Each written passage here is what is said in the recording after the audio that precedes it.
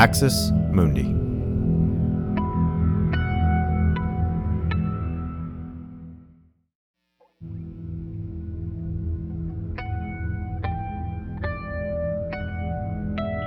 Axis Mundi.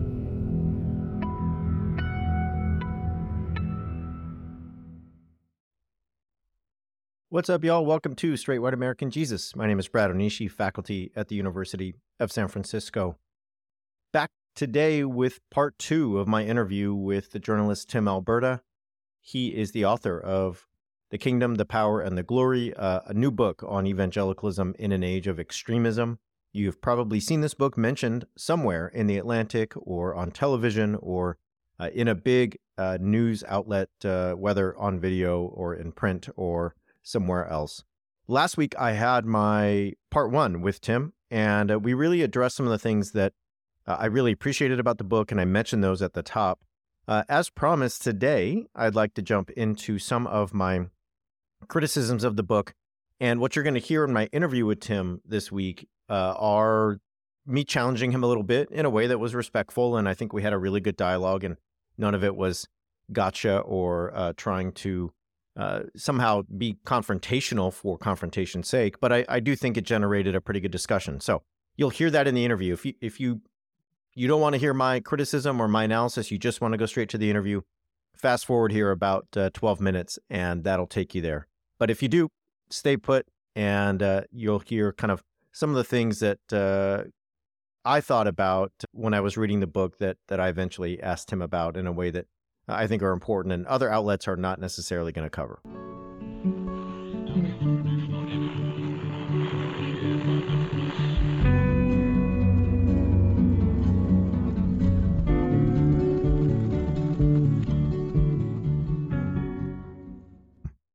It's 2024, y'all, an election year that will change our lives forever. We are committed to safeguarding our democracy from religious nationalisms and extremisms, and we need your help to do it.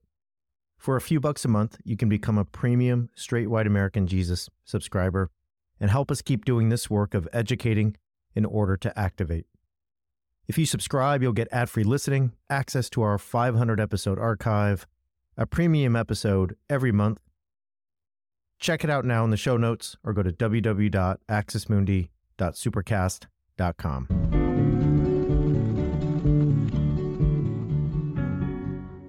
All right, y'all. So I want to start with the structure of the book. And since I've announced this interview and talked about it on social media, a number of you have mentioned this in your reading of it, and I want to flesh it out from my own reading. And that's this. The book is really an incredible work of reportage. As we talked about last week, if you read it, you are brought into the homes, the churches, the offices of run-of-the-mill evangelicals in the country, people who have studied at Liberty University or attended mega churches where the Trumpian train got going and they weren't sure they wanted to be there. You're also brought into places like Robert Jeffress's office or a breakfast with Ralph Reed or hanging out with David French or something like that. Here's my criticism, or at least a point that I want to raise. And I think some of you have expressed this, and I want to express it in my way. Much of the book, 75 or 80% of the book, is that kind of reportage. Tim is obviously an experienced and really seasoned reporter who does an amazing job of bringing people into those scenes. However, at the end of each chapter, or sprinkled into each chapter, are ways that Tim imbues the book with his own theological vision for what evangelicalism should be. He cites the Bible a lot. He does so in a way that's not reporting what others think, but he seems to sort of slip in or insert his understanding of what Christianity should be, what church should be, what evangelicalism should be in the United States. What we would call in the religious studies business or the humanities business or the academic business is, this is a kind of mixed project because there is a descriptive element. He is describing white evangelicalism in the United States in incredible detail in ways that will teach you a lot. The descriptive parts of the book are really, really helpful. That's my takeaway. There's also a prescriptive element to the book.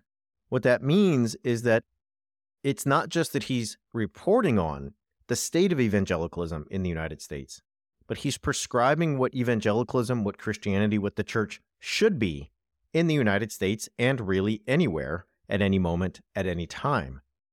The reason I think this is worth bringing to the surface is the fact that it's easy to miss that. Because I think when you hear him get interviewed on Atlantic Radio or some big outlet, they're going to ask about these great details he was able to get out of the local pastor, out of David French, out of Robert Jeffress, out of Jerry Falwell Jr., whatever. They're going to want to know what it was like for him, a guy who was a pastor's son, to grow up in this movement, etc. That's fine. What they're not going to ask is, hey, it seems like your journalistic project has a normative dimension. What that means is it seems like you're reporting on a thing, but you're also telling us on what a thing should be. So there's a difference, right, between what a thing is and what a thing should be. Well, he's doing both. And I asked him about that, and you'll hear us talk about that. And, he describes it as a weird project because he kind of admits that he is doing that. One of the things that he talks about in the interview is that he's not a theologian, even though he's in seminary, and so he's doing the best he can. And I take him at that face value. I understand that, and we all do what we can in our projects, but it is worth mentioning, right, that if you're going to present the book in a way that is a description of evangelicals in an age of extremism, then it's worth pointing out that you're also telling us what evangelicals, Christianity, the church should be in an age of extremism or any other age, and you yourself are the one doing that prescribing. So you're acting as some kind of authority, theologian, Christian, something who thinks they have the perspective to reveal that. It's worth pointing out because it can feel like a bait and switch, I think, to some readers, and a lot of you have pointed that out to me as we have dialogued on social media and other places. Now, that leads to another dimension of the book that I think follows right from this normative dimension. So if Tim is prescribing and what the church should be, not just describing what the church is or what evangelicalism is, it's worth pointing out that the chapters and the reporting he does, along with the prescribing that he does, reproduces a vision for what evangelicalism should be. Now, what does that mean? What that means is let's take Paula White Cain, for example. If you read the book, there are chapters on so many familiar figures, people that you would expect, people that I've already mentioned. Could be Jerry Falwell Jr., could be Ralph Reed, could be Robert Jeffress, could be others, Charlie Kirk, and so on. There are very few profiles of women in the book. And you might say, okay, well, are there evangelical leaders who are women in America? If this is a book on evangelicalism in an age of extremism, are there women who are in charge? And while men are most likely to be found in the pulpit, there are many women who are very influential evangelicals. And one of them seems to be Paula White Cain. Now, whether she's an evangelical or not, I guess we could debate. I guess we could sort of say she's not an evangelical. That's why she's not treated here, maybe. But Paula White Cain, in terms of Trump, in terms of Christians in Trump, in terms of Christians in the White House during Trump, was one of the most influential there was. She was an official advisor to Trump. She was somebody who had her feet planted in the White House throughout the entire administration. So I think for me, when I kept waiting for a Paula White Cain chapter, and Paula White Cain is mentioned about halfway through the book, but never really treated in depth, I began to see the normative dimension of reproducing an evangelicalism that looks a certain way in line with the people who were treated, because this is supposed to be a book about evangelicalism in America. So my thought was like, well, where are the women in evangelical America? They don't really show up very prominently. There are profiles of abuse victims and those who have worked to get justice for themselves and others in the Southern Baptist Convention and other places, Rachel Den Hollander and others. But there's not so much a focus on the leaders who are women. There are also scant profiles of evangelicals of color, pastors. And again, you might be thinking, well, are there those? And the answer is yes. There are many who have been very influential. Now, don't get me wrong. If this was billed as a book about the state of white evangelicalism in America, I probably wouldn't be talking about this. Additionally, if it was a book that did not have that normative dimension I just mentioned, I may not be talking about this. But if you write a book that's supposed to be about evangelicals in America, and you're going to do this prescriptive thing at the end of the chapters where you're going to kind of insert your vision for Christianity and the church and evangelicalism, then I'm going to start to say, well, it seems like not only did you choose certain evangelicals to report on, to describe, but your vision of what the church should be seems to follow along with fixing them, while neither of you, either those you describe or the prescription that you're making, are paying attention to the women who are in leadership, the people of color who are in leadership, and so on and so on. One final thought in terms of a kind of criticism of the book, and that would be the theology that Tim Alberta proposes. So this is, if point number one today was that there is a normative dimension, if point number two is that normative and descriptive dimensions don't seem to include women or people of color, then number three would be a theological criticism or a religious studies criticism, depending on how you look at it, of Tim Alberta's vision for the church. What I give him much credit for, and I hope this comes across in both parts of the interview, is that he really does want to take American evangelicals out of a mode where they are in a craven search for power and doing everything they can to be cruel to other people, whether Christian or not. He seems to want to separate Christianity from American nationalism, and I'm all for that. That makes total sense to me. Where I pushed him on this point was to say that he seems to want to do that. How do you do that? By creating a situation where people have a pure devotion to Christ that is separate from their social identities, their social commitments, their social particularities, and where in the religious realm, there is a kind of purity. There's a sense of being only in Christ, of not being, and he actually cites this verse in the interview, neither Jew nor Greek, nor slave nor free, nor male nor female. Okay. And one of the things there's two ways I pushed him on this, and two things that kept me up at night after I finished the book. One is, in religious studies, we talk all the time about how it is impossible to separate those realms of the sacred and the profane, the religious and the non-religious. That if you go back to the early church, which Tim references in the interview, you're not going to find a pure religious realm that was ever separate from politics. You're going to find a Jesus Christ, a 12 apostles, disciples, gathering in the upper room in Acts 2, and so on and so forth, who are implicated, entangled in the politics of their day.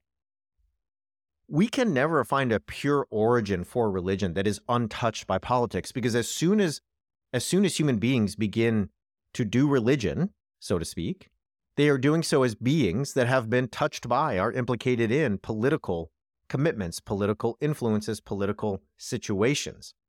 Now, one effort may be to just flee completely from the political, to say, hey, we're going to go create a place that is outside of here. We're going to create a monastery or a commune or something that is off, untouched, separate from the rest of civilization. And that itself is a political decision, isn't it? Because you're choosing not to stay, not to help those who are there, not to rectify a system that is unjust or anything. You're simply saying, we retreat. We're out. We're giving up. Now, there's a lot of other episodes where we can discuss the merits of retreating and whether or not that's good or bad or whatever. Here's my point. The idea that there's a pure realm of religion outside of the political realm, the cultural realm, to me does not hold.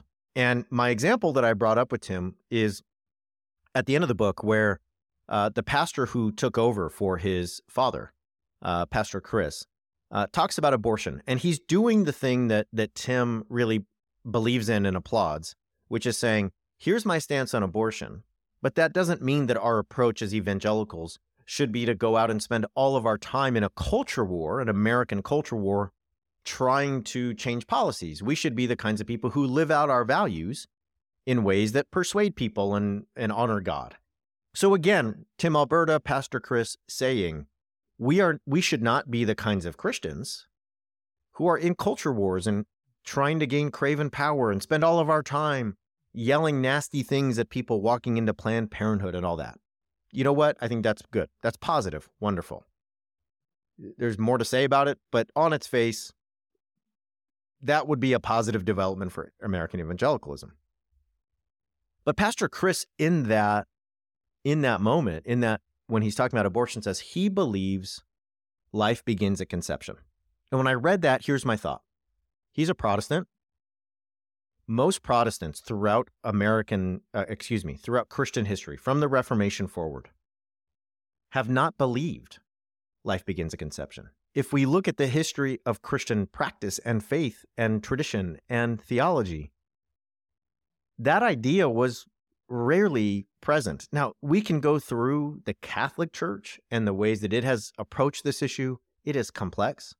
There are papal edicts from 1869 and earlier. There are dimensions of the debate in the Catholic Church that are somewhat complex. But without going into an hour of that whole discussion, here's what I'll say. I don't think there's any chance Pastor Chris thinks life begins at conception apart from a political insurgency of the 70s and 80s led by the very people who were the culture warriors that Tim thinks kind of wrecked American evangelicalism: Jerry Falwell Sr., Francis Schaeffer, Paul Weyrich, and all the others who spent their life trying to take America back for God. They're the ones that taught evangelicals like Pastor Chris life begins at conception. It was a political maneuver to get an evangelical vote. Now, I've had many evangelicals say, well, it doesn't mean it's not true. That's what I believe now. That's fine. And we can debate it on theological terms. It does mean that the only reason you're saying that is because of a political insurgency, and most Christians throughout history probably did not think that. St. Augustine probably did not think that. Gregory of Nazianzus probably did not think that. Meister Eckhart probably did not think that. So when you tell me there's a pure realm of Christian devotion, and that pure realm includes thinking that that life begins at conception, I'm like, you're already reciting a political motto that is largely a modern invention, at least when it comes to the Protestant side, in the very place where you're claiming that there's a pure realm of Christian devotion separate from politics. Now, there's more to that debate, but I guess for me, that's a pretty good case in point of how the idea that you can the answer to American evangelicalism is stop with the culture wars, pure devotion to Christ. That itself, it doesn't hold.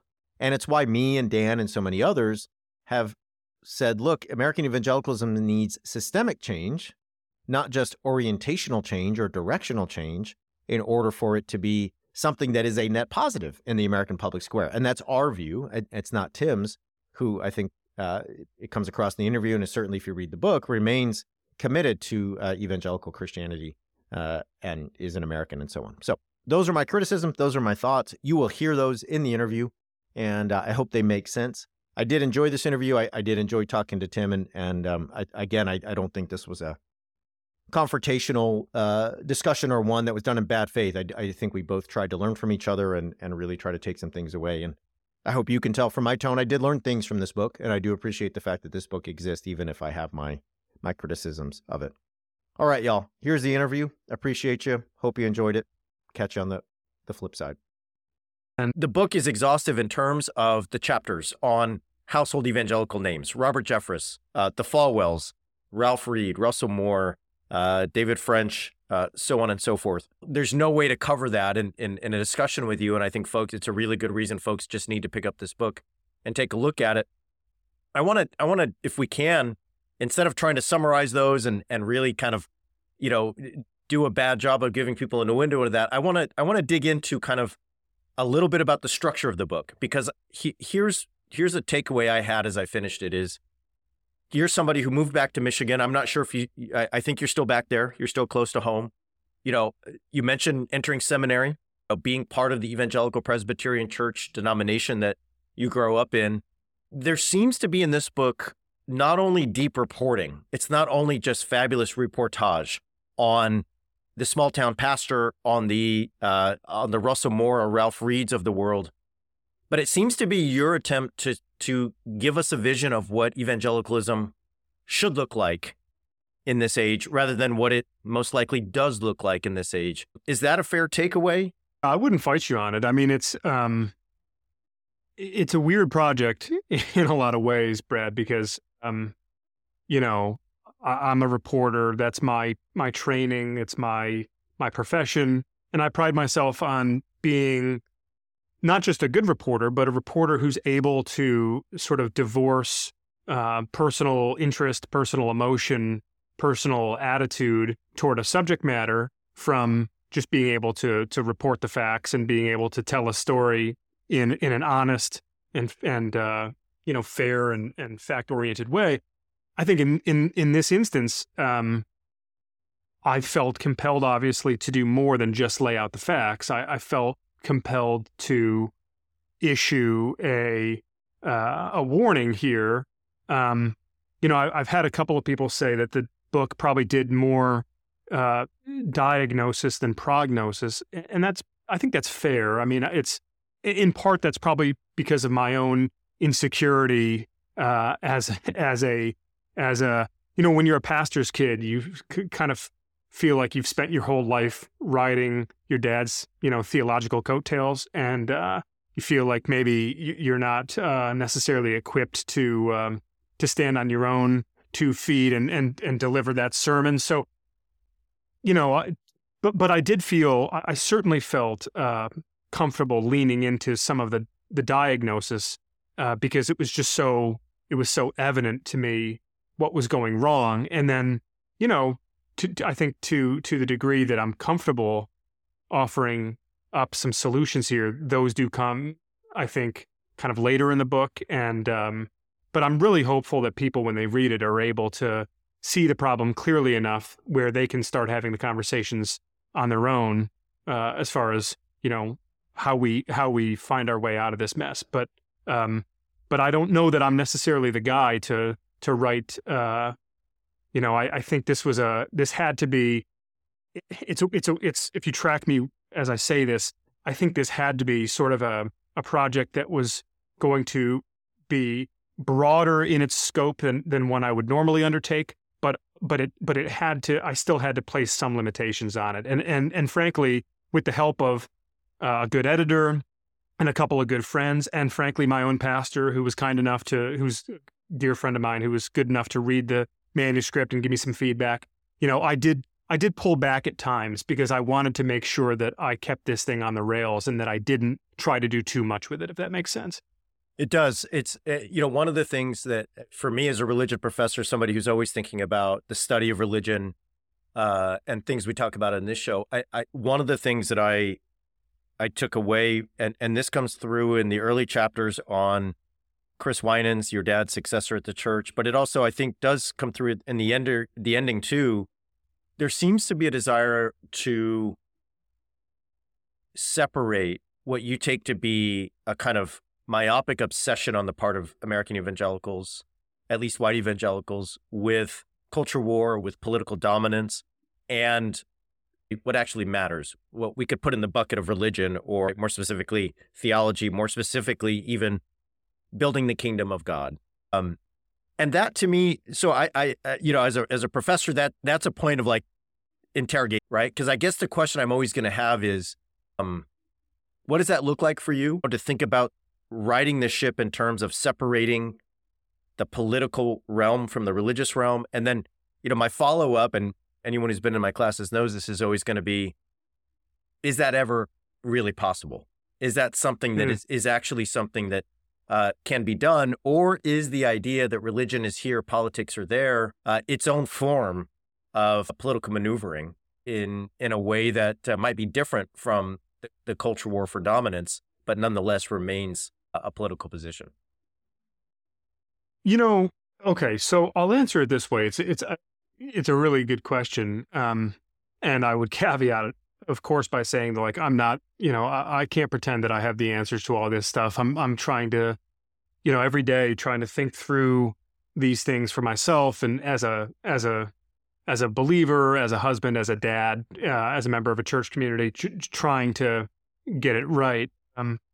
what I would say is we've lived through this really strange self-sorting era in American life here over the last 15 to 20 years. I mean, obviously you could trace it back a little bit farther, but like, in other words, when you study the social science around consumerism, around politics, around geography, physical relocation, what you see in all the summary research is people have basically have clustered physically and otherwise. They've clustered around people who are more like them.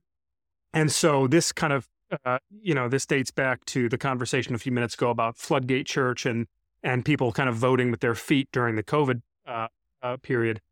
So you are much more likely today. This is why, like, it's funny, I cut my teeth as a congressional nerd, as a congressional reporter back in the day.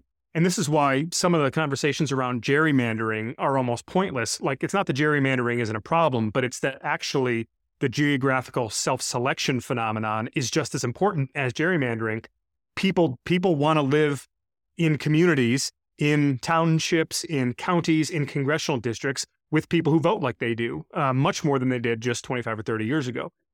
The reason I'm sort of explaining all that, so like, you are now, by all the statistics, you are now much likelier to live in an immediate proximity to people who buy the same kind of cars, who watch the same kind of television, who shop at the same grocery stores. It's the Whole Foods Cracker Barrel phenomenon that Dave Wasserman has unpacked so brilliantly. So the reason I'm citing all of that is that Christianity and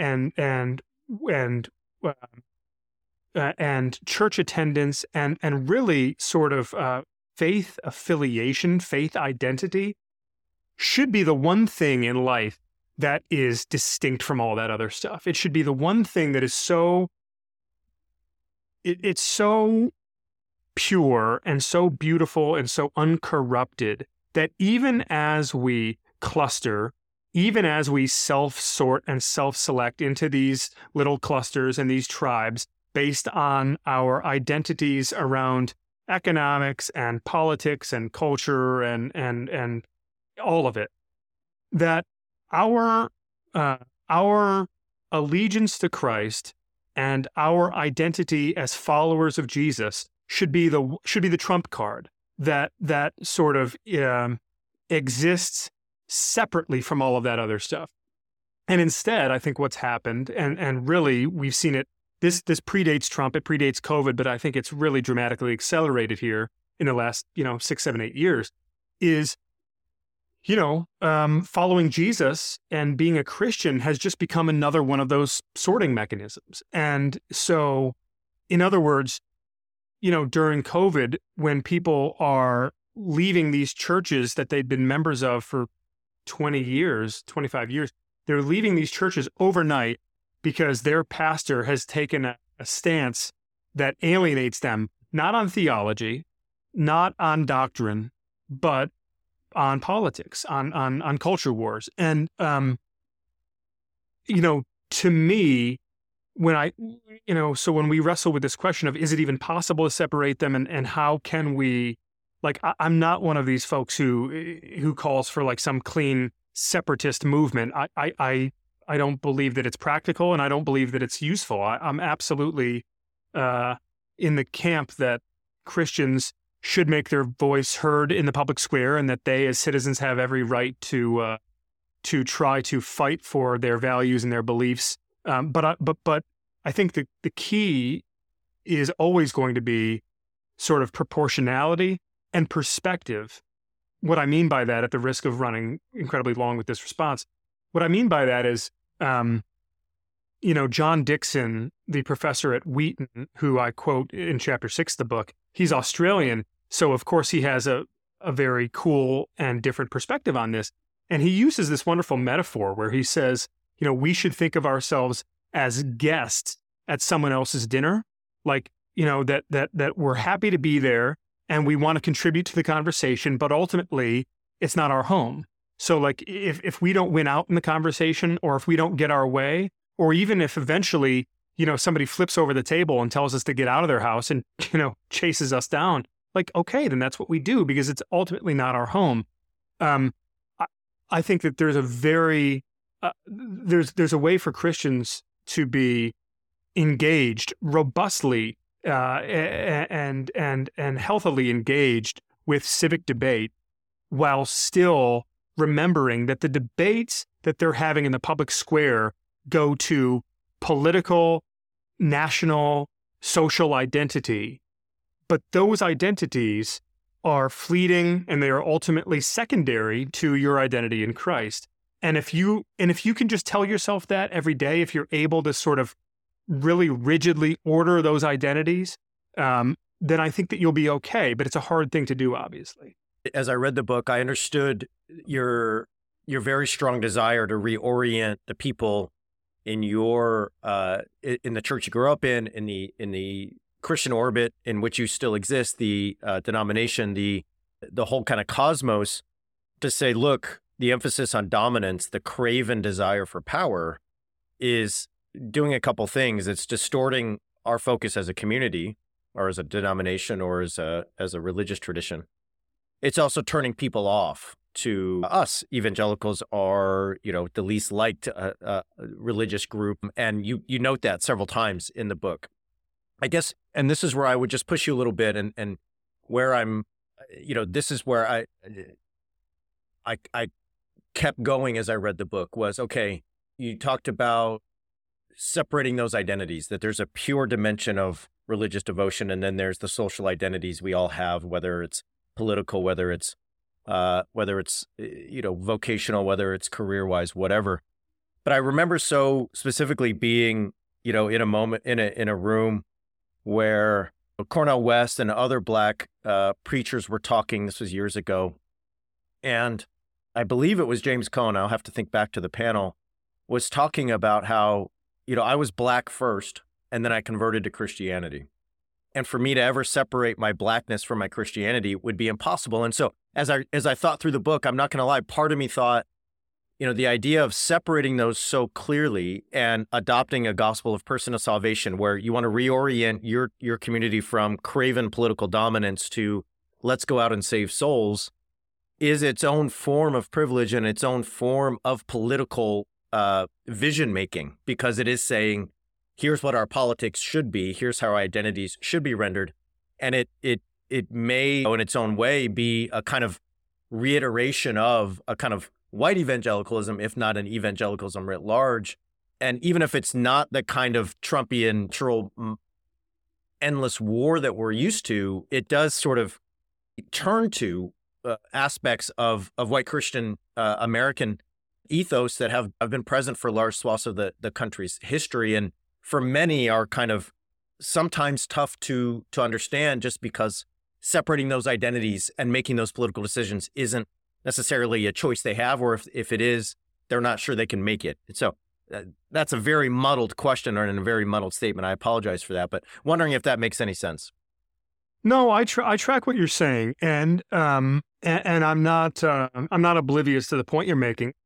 But what I would say is that I think the flaw in that thinking is that it's forcing the conversation to be had in the frame of American Christianity, and specifically, I guess what I mean by that is that, this country is, 200 and what's my math? 200, almost 250 years old, right? We are quite convinced that this all began with us, and that it'll all end with us. But that's, it's not true. When you're studying the origins of the church, and when you're considering the growth of Christianity in the first, second, third centuries, right? You're dealing with people who are in extraordinarily difficult circumstances, who are brutalized and oppressed and persecuted and martyred for their faith in Jesus.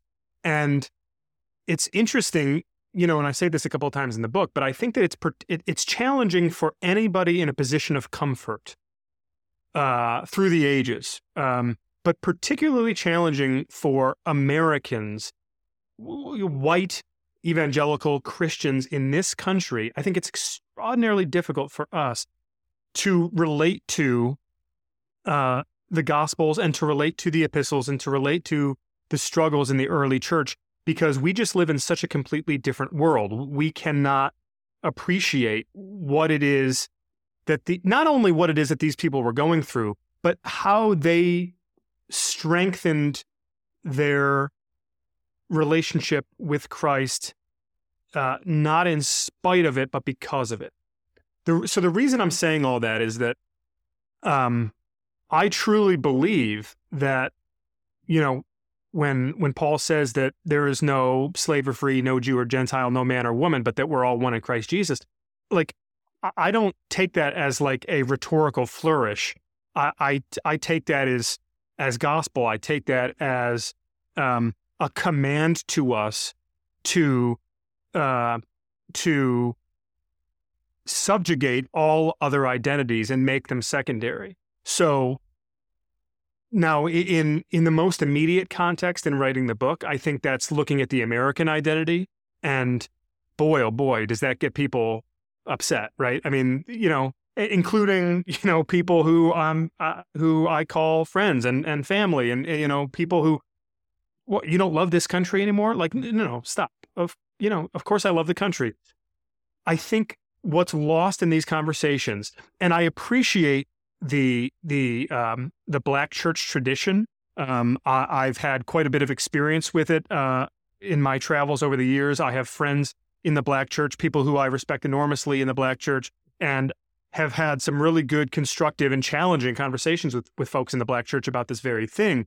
I think at the end of the day, though, if we try to, the conversation I'm trying to force with the book is one that has to take place outside of the context of the American experience, and really have a 20th century long running dialogue about what does it look like when people are willing to abandon all of these identities that have been primary. So tribal, ethnic, political, national identities through the ages. What does it look like when they're willing to lay down those identities and pick up the cross and try their very best, imperfectly, inconsistently, but try their very best to live in just that identity.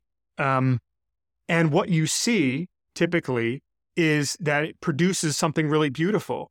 And conversely, what you see when people fail to do that, when they elevate those secondary identities ahead of their identity in Christ, what it tends to produce is oftentimes something really awful, something really violent, something that tends to be quite destructive, and not just destructive to its immediate targets, but also destructive in the sense that, as you said earlier, it turns away anyone on the outside looking at Christianity, anyone looking at the church who might otherwise be interested. They see something that they see a means to an end, sort of weaponizing a wielding of faith, really just as a way to dominate their opponents in the culture. Yeah. So one more question. I'm going to push you one more time, and then we'll sign off, because I know I've taken up some of your afternoon here. So no, push away, man. This is great. Let me throw one more question at you here, which is okay. So I understand the kind of vision you just outlined there, to say one's identity should be in Christ, to leave behind the social identities. And that verse that you cited is quite interesting, because Paul talks about a social identity as neither slave nor free, but also talks about a gendered identity, neither man nor woman. So I think there's an interesting thing to discuss there with that verse. So I understand, though, the theological vision to say pure identity in Christ, earthly identity that is fleeting, is finite, etc. Okay, great. I was struck at the end of the book, at the very last pages, when Chris Winans is giving a sermon that it seems to really move you. It's one that seems to really sort of provide a really wonderful kind of tying together of your vision for what you hope evangelicalism might be in the United States rather than what it largely is in the United States. And he's talking about abortion. And, it maps onto statements you make throughout the book about abortion and the ways that evangelicals have fought for the pro-life stance based in policy, right? Based in let's overturn Roe v. Wade and so on. And whether or not those victories have come, there's been a large loss of the persuasion battle. Most folks aren't persuaded that life begins at conception. And Chris Winan says in the sermon, life begins at conception. That's what he thinks, right? This is for me one of those moments where that pure identity and the political identity can never be separated. Because when I hear someone like Pastor Chris say life begins at conception, my immediate thought is that's largely a modern position, right? That's a position that if we talk about the Catholic Church, we can talk about 1869 or a little bit sooner in terms of adopting that. We talk about Protestants, 1971, the Southern Baptists are all about abortion in some form. 90% of Texas Baptists are we should have abortion in some form. And then that flips. It flips really quickly because of the culture wars that you discuss at such length throughout the book. Here's my point is even in the attempt by Pastor Chris to articulate a vision that is one where you are a guest at the table, right? That, as you mentioned earlier, and you still have this firm belief that is in that realm of the pure Christian belief of, I want to protect life because that's what God does. As soon as he says life begins at conception, I'm thinking that's as much a modern political belief as it is a Christian theological belief. We may have Gregory of Nyssa in the 2nd century believing that, maybe not. Augustine surely didn't. Thomas Aquinas, probably not, right? We could go track it, and there's a lot of disagreement, and most Christians throughout history probably don't believe that. So for me, that's case in point of even as we try to separate these two, and we try to have the pure versus the impure, the earthly versus the infinite, they end up mixed in ways that sometimes we're not even aware of as we articulate our understandings of those identities and those realms. Again, long statement there. Hope that makes some sense. And just as soon as I read those last pages of the book, it's something I wanted to bring up with you and see if it registered at all. Well, yeah, I mean, it does.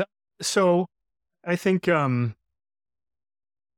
it's tricky because when we don't know if we went back to the first century, if we I just said a minute ago, if we had a 20th century running conversation with the church fathers and with the leading thinkers, what would they have said about X, Y, and Z? We don't know. We have some idea, right? So is it fair to conclude that certain social advancements, or not even social advancements, certain knowledge that we have gained over the centuries that would not have been available to people earlier on, that we have perhaps reached new conclusions about certain things, and I don't know that's necessarily a change in theology, or is it just a change in thinking? I don't know. I mean, that's hard. In the case of Pastor Chris saying that, I mean, what's interesting is that he's saying, I personally believe that life begins at conception, but then in the next breath, talking about how that belief is not going to, how that belief does not then extend itself into a desire to dominate the country through culture wars and through political campaigns. How he would like to protect unborn life because he believes that he has a biblical mandate to do so, and yet he divorces that biblical mandate from the desire to win campaigns and to sort of dominate the society around him. So, to me, that's actually a pretty good example of being able to compartmentalize more or less what one's own closely held and most sincere religious convictions are, being able to have those here, but then also being able to sort of survey the cultural, societal landscape and say, I think here's the appropriate way for me to go about carrying out that conviction. I don't think there's ever going to be and I, if I didn't get this across earlier, I would just say it again. Like, I don't have all the answers here. I certainly don't believe that there's like some magic formula where we can, where we plug in these really thorny, complicated questions and kind of spit out a neat resolution on the other side.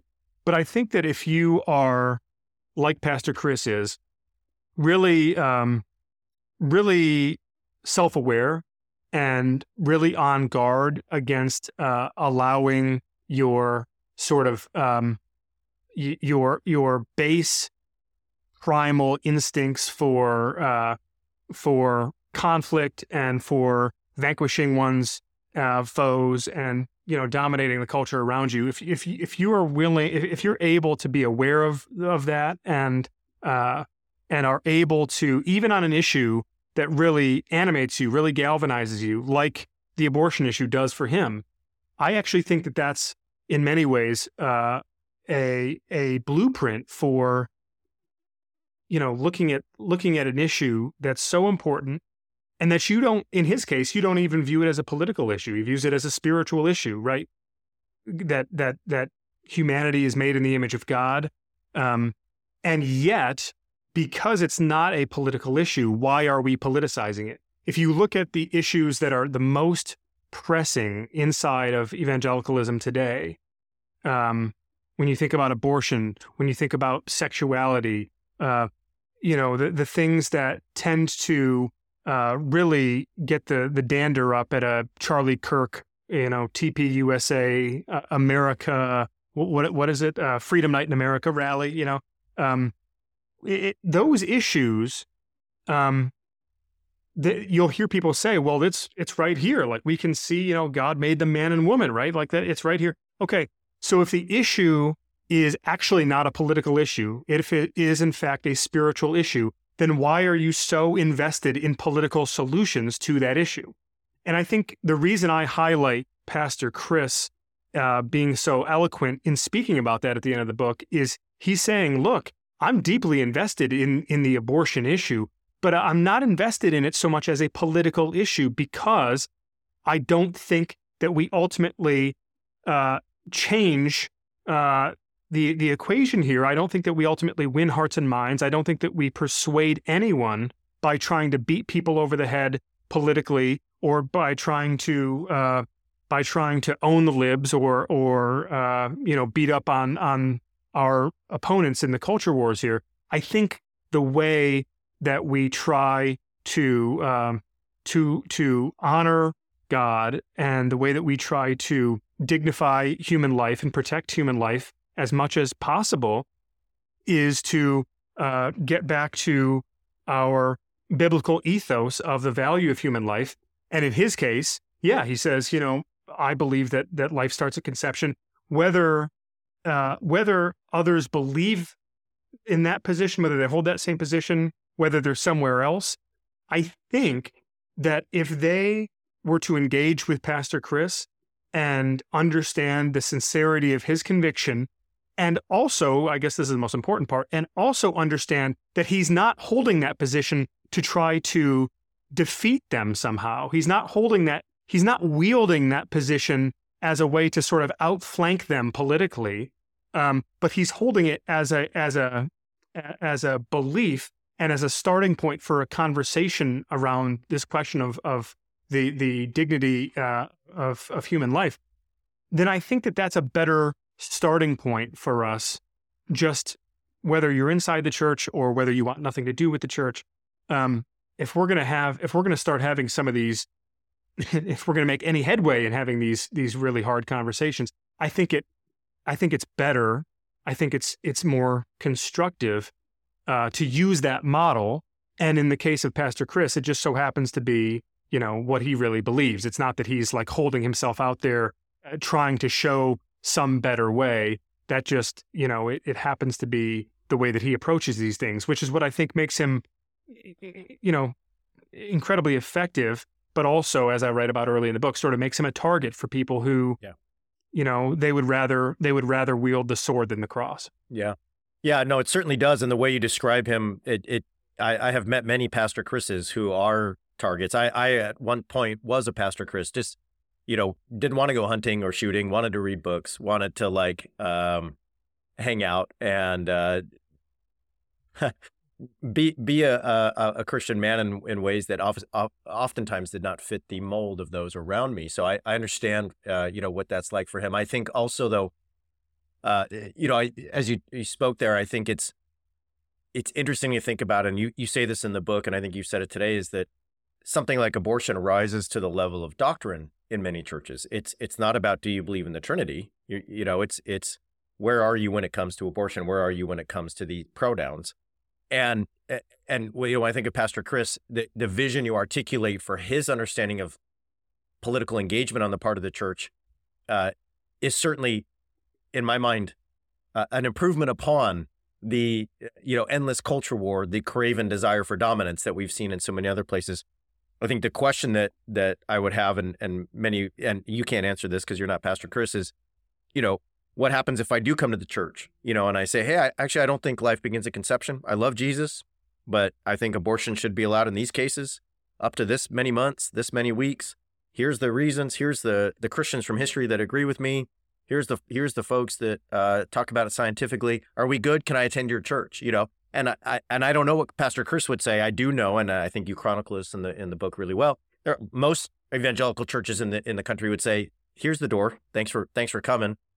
You know, come back when you decide to love Jesus, aka when you decide to get right on the abortion issue. Right? It's, you know, that's an interesting thing. So, all right, I've taken up way more of your time than we planned. I appreciate so much just all of the, not only the incredible reporting that goes into this book, but the really, you know, thoughtful answers to my questions today. You're everywhere at the moment, but I'm sure people will still want to connect with you. What's the best way to do that as you kind of continue to talk about the book and everything surrounding it?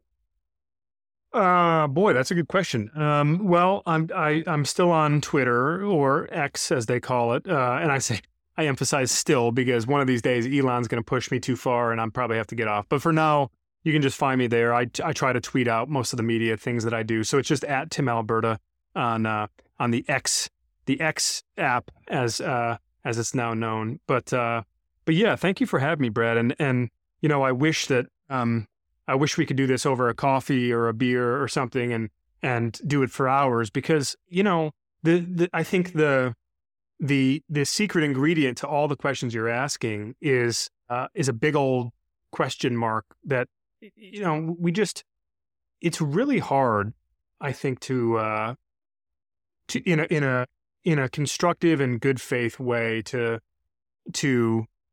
start to peel away at the essence of what is Christianity in this country, in this context, in this moment. Because what you said at the end there is right. I mean, and I think I say this in the second chapter, talking with one of the pastors, like, we have taken in so many churches, not just in conservative white evangelical churches, in churches across the board, I think we've taken the biblical standard and we have set it aside and we have embraced a different standard. And there is a litmus test, a barrier to entry, a whatever you want to call it, that sort of, you know, it goes back to my point about the self-sorting mechanisms. Like, you have to hold to a certain viewpoint, a certain tribal identity. You have to present a certain membership card to be a part of some of these churches now, to be a part of most of these churches now. And that is really troubling, but actually peeling back the layers to get to the why and to the how we might go about fixing it, that's really hard. And boy, you know, I'm grateful for you and for a lot of others who are willing to have the hard conversations to get there. Yeah, no, it is.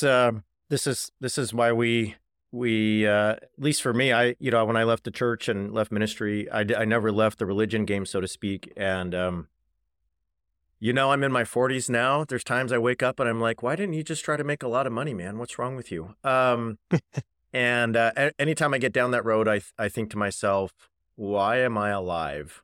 And if it's not to ask these questions, then that would be a big waste of a chance to be a breathing, living being who's aware of himself and aware of others and aware of this very complex and painful condition we have as human beings. And so, anyway, I agree with you. I think for me, there's always a question of what is that biblical standard? Who gets to decide what the biblical standard is compared to the other standard? There's endless questions here. What is a biblical standard? Whose are we talking about? Are we talking about Teresa of Avila? Are we talking about Tertullian? Are we talking about, Gregory of Nazianz? Are we talking about James Cone, James Baldwin, Cheon? We could go on and on and on. All right. Tertullian and James Baldwin in the same sentence. There it not is. every day that you get to do it. See, look, you can be on CBS and have great conversations, but you have to come here to hear Tertullian and James Baldwin in the same sentence. So there it is. Amen, brother. Amen. All right, y'all. As always, check the show notes. You can support us. We do this show 3 times a week, best we can. And you can find me at Bradley Onishi. You can find us at Straight White JC. We'll be back later this week with It's in the Code, the weekly roundup. But for now, we'll say thanks for being here. Have a good day.